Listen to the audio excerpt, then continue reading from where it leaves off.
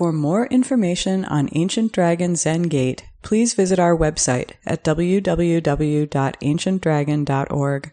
Our teachings are offered to the community through the generosity of our supporters. To make a donation online, please visit our website.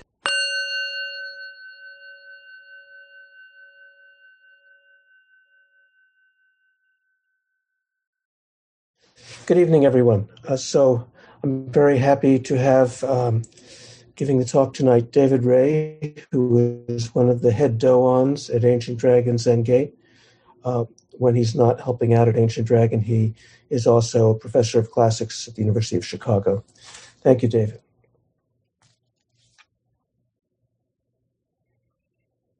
Thank you, Taigen, and good evening, everyone. Good to see you here tonight in the Zoom Zendo.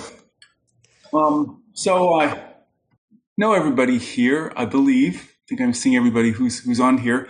I am maybe not the newest newcomer here on the Zoom right now, but I'm one of the newest newcomers to Ancient Dragon. I started coming in January 2020, so I had about 2 months of practice in the Irving Park temple before we all went inside to hide from the virus.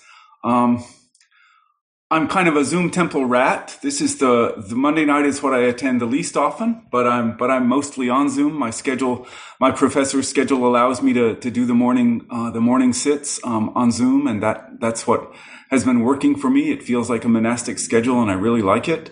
I am indeed one of the head doans, and here's a fun fact: the number of times that I have been a doan in a temple setting is precisely 0. That's a tribute to the weirdness of the time that we live in, and of Zoom. That's another reason why everybody who can should sign up to be techno, because then I can take a turn at learning to be doan, and that would be really nice. So tonight I want to talk about devotion, and my talk could have 2 subtitles. One subtitle could be why I am not a dual practitioner. And being a dual practitioner is a very valid thing to do, and many wonderful Zen practitioners have been that. And I think maybe I've been a dual practitioner most of my life in some way or other. And when I found my way here, when I sort of washed ashore here, I have, this feels like my practice, the one practice that I'm doing, and that's surprising and wonderful to me. And so the second subtitle could be something like a love letter to Ancient Dragon Zen Gate and to Soto Zen Buddhism. And when I mentioned that to Taigen, he very appropriately did a sort of the sort of responding to the kind of maudlin quality of that. So, in honor of the fact that, Dylan read this marvelous phrase from Hongzhi on Friday morning, saying the most romantic thing is to be not romantic at all. Let me just ratchet down the romanticness of that and say that I didn't expect to like Soto Zen Buddhism, and I didn't expect to particularly like, the people at Ancient Dragon before I came. I had never been to a Soto Zen or to a Buddhist practice community. At that particular time in my life, I knew I needed a group to sit with. I had an 11-year mindfulness practice. But I figured that there were going to be a lot of religion things that I might not like, and just the things about religion and religious communities that I had thought I disliked. I thought I would find here, and what I find instead is, among other things, the warm, kind heart of devotion. Devotion for me, even more than ritual or dignity, is the word that comes up. When I think about this question, what draws me to this particular practice community? Some people point to the dignity of the forms and ceremonies, and absolutely that. And for me, it feels even deeper, the warmth of devotion that I experience as being expressed. So I'm not going to do a thing of pretending to be a scholar of Buddhism, which I emphatically am not. So I'm not going to try to tie devotion to particular words or phrases in Buddhist scripture or tradition someplace. But I do want to think about this word, devotion, because I like the word. And I'll start by thinking about the adjectives that this word bears in English. Devotion can be simple, humble, quiet, right? So it can be simple like breath. It can be constant, steadfast, wholehearted devotion. So it can be, stout, steady, like a pillar, like a wall. It can also be fierce, rigorous, ardent, right? So it can have that quality. It can be sharp like a sword.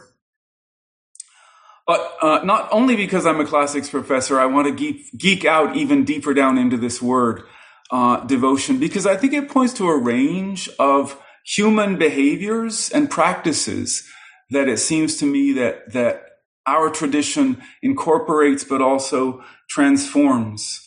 So devotion is a Latin word. It comes to us through French, because French speakers conquered English speakers in 1066, and our language still bears all the beautiful wounds of that trauma. But so the root is the word votum, V-O-T-U-M, votum. That's our word vote, but it is also our word vow. And in Latin, it also means an ardent wish. So when I was about, 6 or 7, the doctor, the surgeon that my mother worked for over 30 years, who used to send things home to me, it was very sweet and very kind, sent to me this it's actually a pharmaceutical advertisement, and it has a picture of a heart on it, and it's a Greek heart. It's a metal heart, and it's nailed to a wall. And to my amazement, I didn't realize that I still had it, but I went to my campus office, and it's over 50 years old, and I still have it. Mike, will you show the reproduction of the image? So it's a flaming heart. It's not the same as the Catholic Sacred Heart.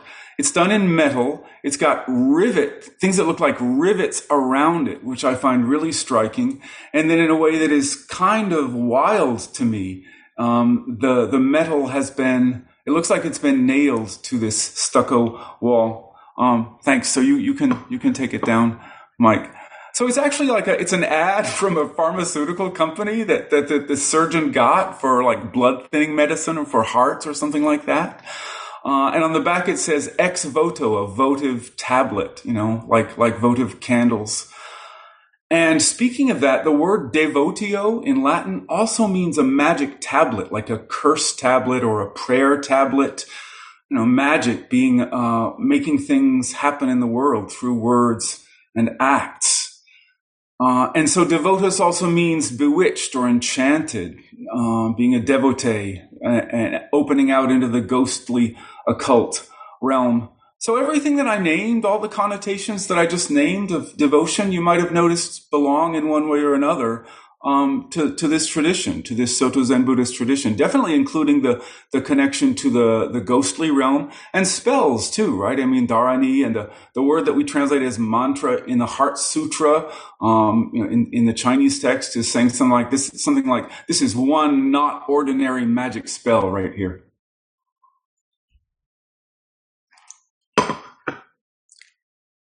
So that brings me to a question, which is what got me started on this talk, or thinking of what led to this talk. Why do we as Zen practitioners do things that look like prayer or even sacrifice, like offering incense or flowers, all those things that Dogen points to as non-essentials in the chant that Mike chanted? Because on the ordinary understanding of those things, sort of an anthropological understanding, they look very dualistic, to put it mildly. Right? One person is praying seems to be praying to a divinity, and people think of that as belonging to a transactional kind of bartering interaction where I give something and I want to get something back in return.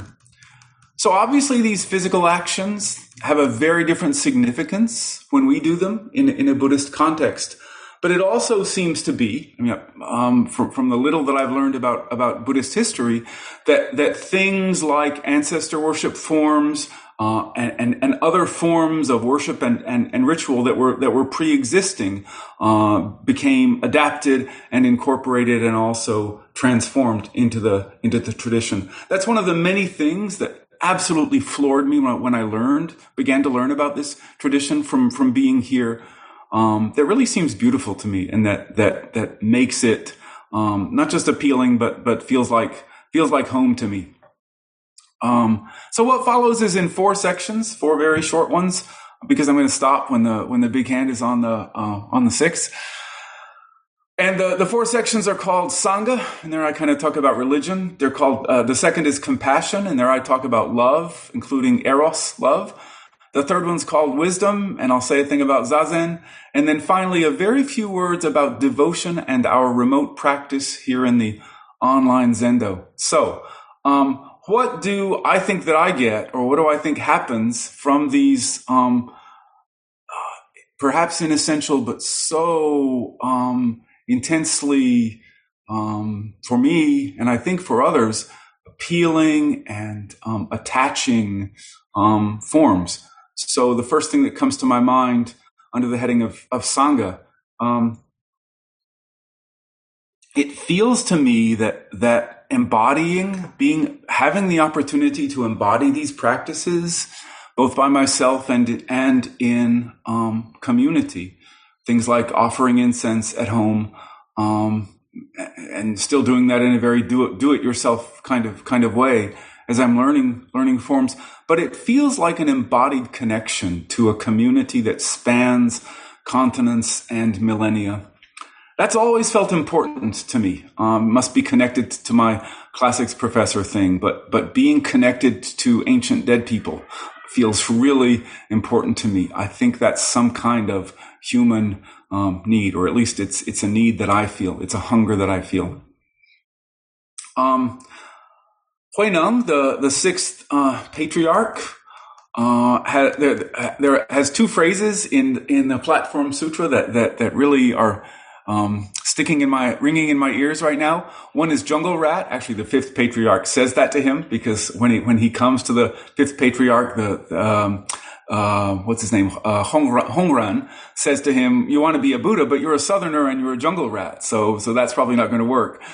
And there's another moment where Huineng hears the Diamond Sutra. I think it's when he hears that, and he says that he's aware, he feels a pre-existing affinity with that. Right? So not just deja vu, right? But it's like not just already seen, but already connected with. I'm hearing this thing and I'm already feeling a connection with it that somehow was already there, but I didn't know it was there. I feel like I've always been a jungle rat, or maybe dumpster rat, to make it urban is a better way to say it, in my spiritual life. So this is, again, perhaps the last place that I expected to find this sense of pre-existing affinity. It's really true that all my life I said, one thing I know is that Zen Buddhism wouldn't be for me. I'll just have to find some other way to be spiritual, or whatever it is that we're being, because that's not an ideal word for me, spiritual. But for most of my adult life, I'm somebody for whom spirituality and sexuality have been deeply and weirdly interentangled. I'm not going to do a way-seeking mind life story, but I'll say it this way. For years and years, most of my life, checking the two boxes, religion and spirituality on any kind of form, like a hospital form, have been very fraught for me. For sexuality, I wanted to say something like, is there something like not straight and let's say queer? I've been married to a woman for, some number of years. We were married for 23 years. None of the options felt good, and I didn't like the word bisexual. For religion, I wanted to say something like, how about Catholic syncretic or something like that, because I don't really feel comfortable with monotheism, and I don't really feel comfortable with the fact that I'm allied with a tradition that that says that the sin of Sodom is one of the sins that cries out to heaven for vengeance. And when the American Psychiatric Association took homosexuality off the DSM, the Pope responded by saying that homosexuality is an objectively disordered condition. Happy Pride Week, everybody. By the way, the other three sins, I just have to say this, that cry out for heaven's vengeance in that list are murder, oppressing the poor, and defrauding laborers of their wages. Those would be great uses of the energy of the Supreme Court. Those would be great places for them to seek to be agents of divine vengeance, rather than making the sodomy laws that are still on the books of many states become active again, which is the kind of language that we're hearing coming from some justices. So yeah, by the time that my marriage with this wonderful human being, Kristen, ended in January 2020, I was more like the gay roommate of my beloved wife than like her husband. We had stopped attending Mass a few years before. I said to her one Sunday, "Why don't we try not going?" And she said, "Good idea." And the next Sunday, when I said to her, "Do you want to go back?" And she said, "No." And I said, "Why?" She said, "Well, two reasons." She said, "I'm a conjurer, I'm excommunicated." She was a shamanic practitioner and a Reiki practitioner at that point. And she said, "Well, if the political power existed to burn me at the stake," she said that they would do that. That may or may not be right. But she also said, and the other reason is that you and I, David, don't have any way, shape, or form version of a Catholic marriage. And that was certainly true, too. So we had been doing MBSR, mindfulness-based stress reduction, which sometimes people call McMindfulness, sort of dismissively. Back to my claim to be a dumpster rat. And I'm so grateful for those 11 years and for that practice. There's a lot of real fineness in what Jon Kabat-Zinn promotes and teaches. We lived in a dorm for 10 years as resident faculty, and we did an MBSR for 20 minutes, once a week for anybody who wanted to come. And I'm super grateful for that. So in January 2020, when Kristen moved out, among other things, I had lost my meditation buddy and things were not looking good. And I knew I needed to find my way to a group of some kind, some people I could sit with. And my dear friends Wade and Mike had been at Ancient Dragon for a year. We had been talking about that. And so that's when I washed ashore at Ancient Dragon. I vividly remember the first day and how much warmth I felt, how much kindness from the people who greeted me. Aishin, you were there. I remember our conversation and how much I appreciated your kindness.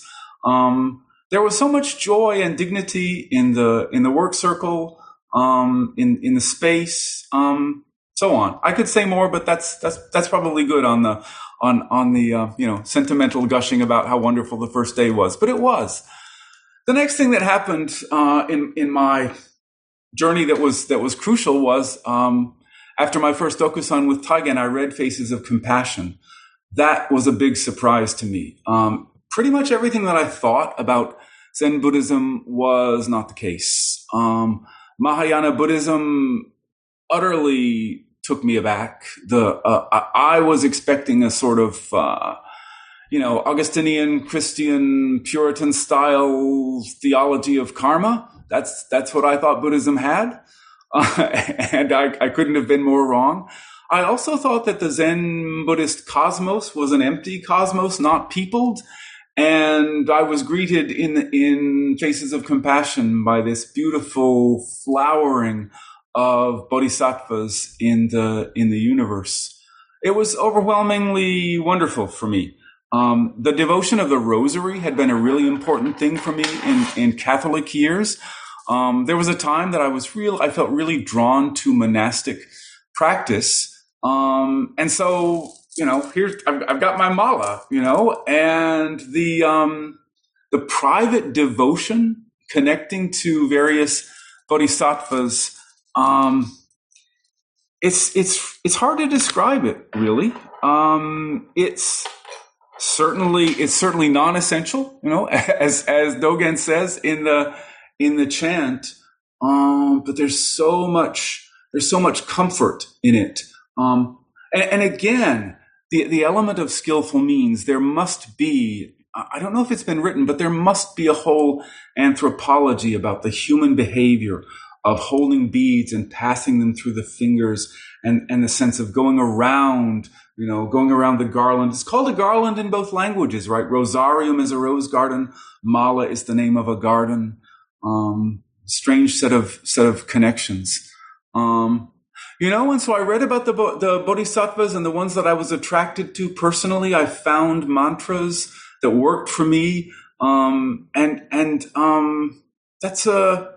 It feels like a new way of being intimate with myself, frankly, intimate with my thoughts, intimate with the world, and experiencing these bodhisattva energies as companions and guides and teachers. So seeing Huineng's mummy, the blackened mummy with a mala around his neck, I haven't seen it in person, but you can Google it and see it, is very exciting to me. And it's accompanied with the thought, look, that's my ancestor, and I've got my mala in my hand as well. That sense of bloodline. The first time Taigen said to me that the precepts are more about a sense of bloodline and lineage than they are about like a set of conduct code rules, that I wasn't quite sure what he was talking about. But now I feel a sense of that. Sewing the rakusu, sewing Buddha's robe with Hogetsu, feels like an embodied deepening of that sense as well. So the sense of embracing and sustaining all things. So that was the longest of my short sections. The next one is under the heading of compassion, because I want to talk about love and romantic love and being a love monster, and the kind of the love that is a species of the poison of greed. So what I peddle in my profession is Latin and Greek poetry. And for all the ancient Greek and Roman poets, students are always amazed and astounded by this and don't know what to make of it.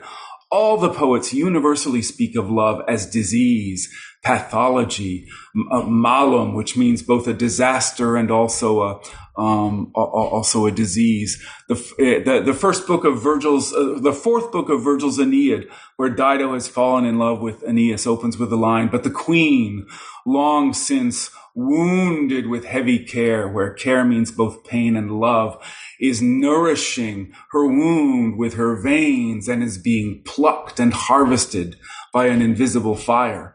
That's what love is in the Western tradition. It's like that in the courtly love tradition, and that's what passes into popular love song. That's not entirely absent, of course, from for example the East Asian tradition. But a thing that happens in other religious traditions, it's in Christianity and it's in Hinduism, it's in other traditions, is that there are versions of religious devotion that are infused with a lot of erotic energy. When I was in graduate school, I would go to the art museum on campus, and there was a beautiful painting that showed a Hindu painting of milkmaids, the gopis, and every few milkmaids there was Krishna again, and he was teasing or he was erotically encountering one of the milkmaids, and it was it's a depiction of the soul's interaction with the divine. There's obviously lots of that in English language poetry, so and in European poetry. And so one of my questions that I've been sitting with is, do we have anything like that in Buddhism? I'm about to sound like Aristotle. I think the answer is kind of yes and kind of no, but more no than yes. Yes, there's an embodied intimacy to things like prostration and touching the soles of Buddha's feet and lifting them up. There's an intimacy in sewing Buddha's robe. I had a personal experience that felt like an embodied, intense connection with Buddha when I was in China, and it took me by surprise. This was in 2015. I was teaching there. It was the first time I was there. My students all said to me, "Oh, you have nice things to say about Buddhism because you're American. But here, we know that Buddhism is a low religion. People just show up at the temple if they want a baby or they want to pass the exam, and you see them prostrating."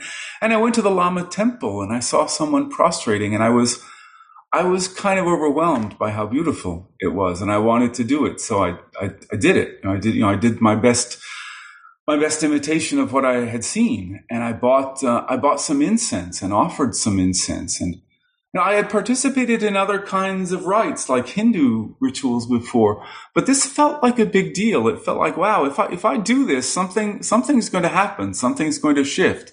And I did it. I had a dream soon after that, and I guess I was in the Lama temple, and one of the big golden Buddhas bent down and chastely kissed me. And what to make of that? I could try to be like a Buddhist Mirabai and write sort of love poems about Buddha's kiss. But I'm more inclined to think of it as a kind of something that my mind, my heart was ready to experience, both as a seal and as maybe a kind of healing of that sense of shame that I had so imbibed from a tradition that regards the kind of being that I am as abominable. I totally get it. East Asian culture is not always everywhere welcoming to homosexuality. I have a young friend who came out to his parents, and his father called him something that in Chinese translates to depraved hermaphrodite. So, I don't mean to say that there's nothing but tolerance for alternative sexuality in Buddhism. But there certainly is here. And one of the first things that I saw when I walked into Ancient Dragon was a little sign for the LGBTQ Dharma group, which I am committed to keeping going as a number of us are, because that speaks volumes. A statement about we are an inclusive community, no, thank you. But but having a real named presence, that's a very different thing. I experienced some other Buddhist artifacts. I climbed the Iron Tower in Kaifeng, which inside is just Buddhas and Buddhas and Buddhas. And I don't know much about who made that artifact, but I received the gift of the energy that those artisans and the priests who guided their hands put into that. And I saw a huge statue of thousand-handed Guan Yin, not really understanding anything about the teaching of why the eyes on the hands, but so deeply, wonderfully moving. The next section, called Wisdom, is about Zazen. Zazen as enactment of devotion, something that Taigen has written about a lot, but Zazen also as object of devotion. The thought that Zazen enacts Buddha body and Buddha mind, but also that when one person sits Zazen, as Dogen says in the chant that Mike chanted, that we chanted, everything sits Zazen. So even the words, when even one person sits upright in meditation, displaying the Buddha mudra with one's whole body and mind, then everything in the entire Dharma world becomes Buddha mudra, and all space in the universe completely becomes enlightenment. To my ear and heart, there's a devotional intensity in those words, a kind of arousing of the vow of devotional warmth. There's also a sense of total faith there. Faith in something outside one's own mind, faith in something that functions and helps unfailingly. That word is in there. So I want to say a really good, loving, grateful thing about Catholicism, which has this teaching. It goes by the Latin phrase ex opere operato, and it says, okay, some other versions of Christianity, maybe this is true or maybe it isn't, say that what Catholicism calls the sacraments. It says that they operate by the work of the one doing the work. So the better you do it, the better the effect. And Catholicism says, no. You can't get it wrong. You show up, you have the intention to experience the thing, and it's unfailing. Just as when somebody says, I'm not good at Zazen, you can't be not good at Zazen. There's nothing other than just sitting, and it's not for me. It's none of my business whether that was a good sit or a bad sit. If I become aware that my mind was full of waves and weeds, that's a sign that I had the opportunity to take the backward step and become aware of something that I wasn't aware of before. I'm intensely grateful for that teaching that is so on tap here in this place. I hear the end of the chant that we chanted as a warm outpouring of devotion to Zazen. It has the flavor of the Flower Ornament Sutra, so I'm going to read that. You should know that even if all the Buddhas in the 10 directions, as numerous as the sands of the Ganges River, together engage the full power of their Buddha wisdom, they could never reach the limit or measure or comprehend the virtue of one person's Zazen. That's the pure warmth and heat of devotion. So to close, devotion and Zoom. Being the Zoom guy a lot, the Zoom host, what we now call the techno, is very moving. It's a lot of other things. It's nerve-wracking. It's tightrope walking. It's frustrating, but it's also wonderful. It's beautiful seeing the private devotion of people in private homes. It's so beautiful seeing private altars and the intimacy, the vulnerability. This is a word that I heard you use one day, Hogetsu, about this experience of seeing people in the intimacy of domestic space with devotional practice. So for me, this has been a mainstay, a place that warms me with devotion in the cold grief and pain of the lockdown time. I'm well aware that I'm a fortunate person for whom Zoom feels like connection. It feels like presence. I feel like I'm seeing you and talking to you. I'm feeling like this is just what seeing and talking to is. Yes, we're not in the same room. Yes, we're not experiencing a whole realm of whatever you want to say, proprioceptive cues about each other that we would be experiencing if we were in the same space. But we are connecting through the senses.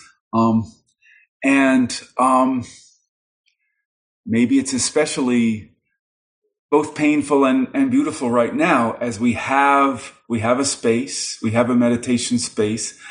And I don't know about you, but I find it so moving that once the opportunity to have a priest in the temple opened up, it's like the doshis just sort of, once that beachhead was established, the doshis rushed in, because there are so many ways in which the presence of a priest in our meditation hall feels like it's not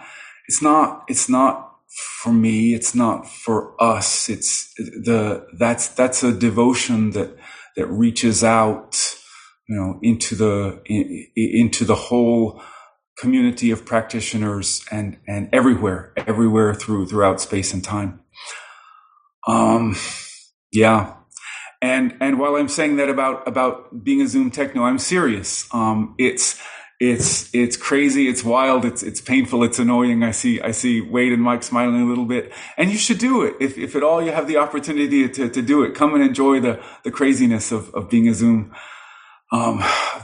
techno. Thank you for listening, and thank you for being here.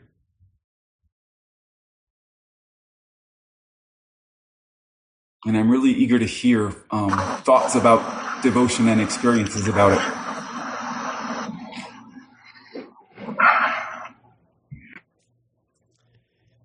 Thank you very much, David. Please, comments, responses, anyone?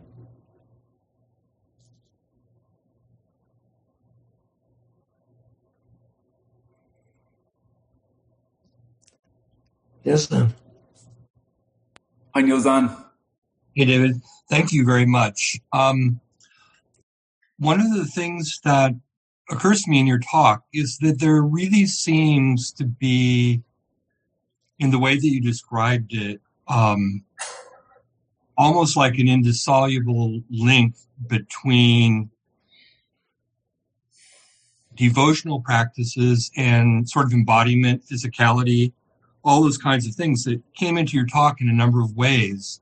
And frankly, that's something, even though sort of more devotional aspects of my own practice are all in that vein, of the things that Dogen lists, bowing, offering incense at home, those kinds of things. I had never noticed this. It had never occurred to me, oh yeah, this is something that I'm actually like out, I'm doing, I'm touching, I'm lifting, I'm putting. And I just never, it just never even occurred to me. And I'm just wondering, it sounds like you've thought about it a lot. And I'm just wondering if you could say a little bit more about that. I mean, for example, are there devotional practices that, I mean, I know that we can think of things, but are there devotional practices that just take place here? Or does it automatically involve that sort of like link with the world? Thank you for that question. A sentence that somehow got left out of my talk is the thought that that devotion, the word devotion, refers both to a set of attitudes and also to a set of practices. I personally think that devotion doesn't have to be embodied, but can be. But devotion can be reading. It can be doing some kind of. I mean, I talked about zazen as devotion, but I take it that you're referring to things that are other than zazen, the kinds of things that Dogen would say. These are not essential. These are not shikantaza, but they're also just part of culture and Buddhist culture and community. I think so. I mean, I don't know. I mean, I guess seeing counts as doing something, doesn't it? Like, looking at statues. Maybe the answer is, I mean, like what would be a disembodied form of devotional practice, even? I don't know. I don't know. It's a question. So thank you. Yeah. Thank you, Nyosan.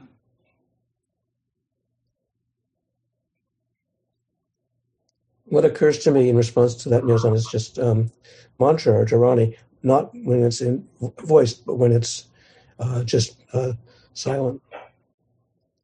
Wade, did you have your hand up?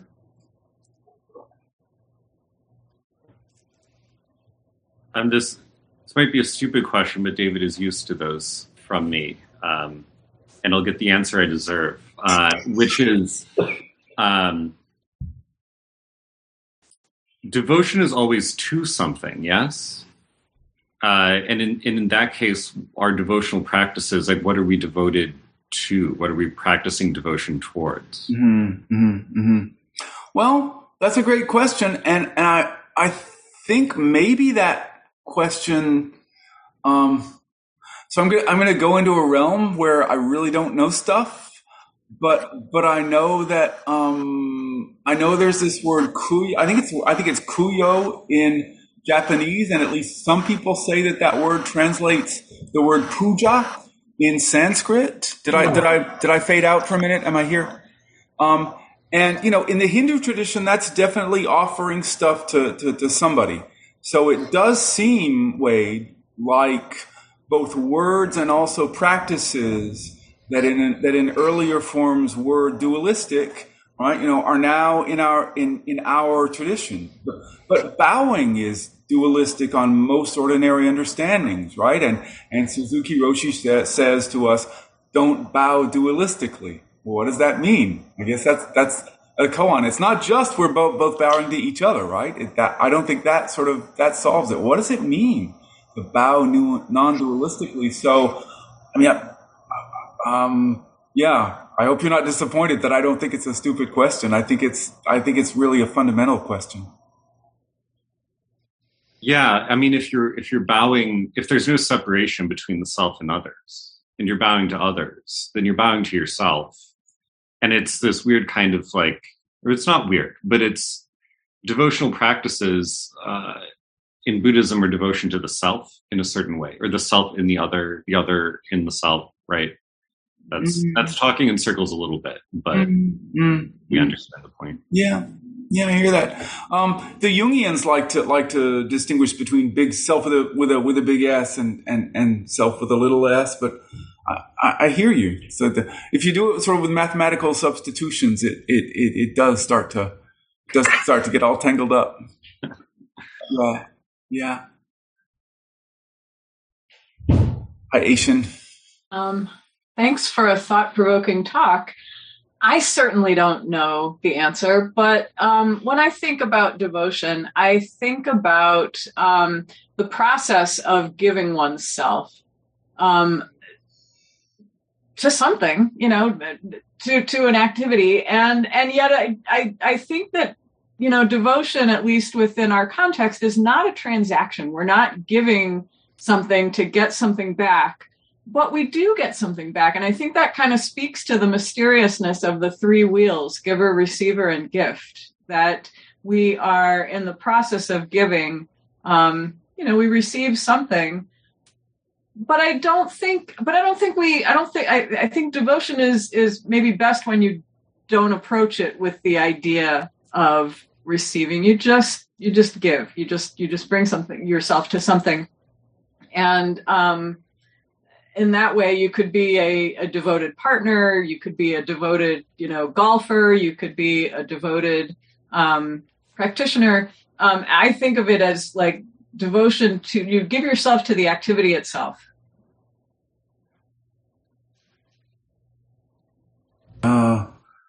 Yeah. Thank you for mentioning Dana, right, in the context of devotion. And the thought of like becoming a gift by being so devoted that you become a gift. You become like utterly given over to the thing that you're devoted to. Yeah, your mental activity itself is an offering. Mm-hmm. Mm.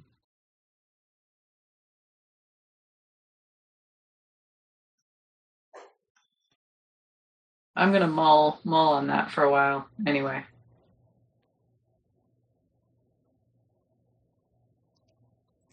Okay, so did you have a question? Yes. David Ray, thank you so much for your enthusiastic presentation and reflections. I was thinking about wholehearted practice as devotion, as sort of the way in which Buddhists talk about devotion, and also the practice of taking refuge, or giving oneself, I think a little like Aishin completely, but, I think in the Jiju Zamai, there's a line that says something like, and all this does not occur within perception. So I don't want to say anything more than that. Thank you very much. Thank you, Hogetsu. I love that word so much, wholehearted. That's I think that's one of the first words that I saw in that space in Ancient Dragon. I'm forgetting the layout, but there was a place where books were, and I just happened to see the wholehearted way out. And that's a thing I think that moved me about that Greek heart, that it's a heart nailed to a wall, and as something like wholehearted, something like being all in, being in something with my whole heart.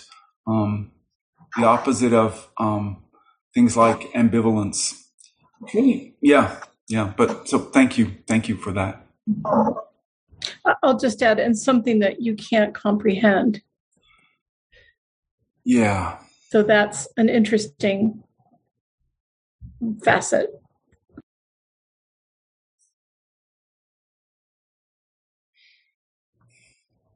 We say inconceivable.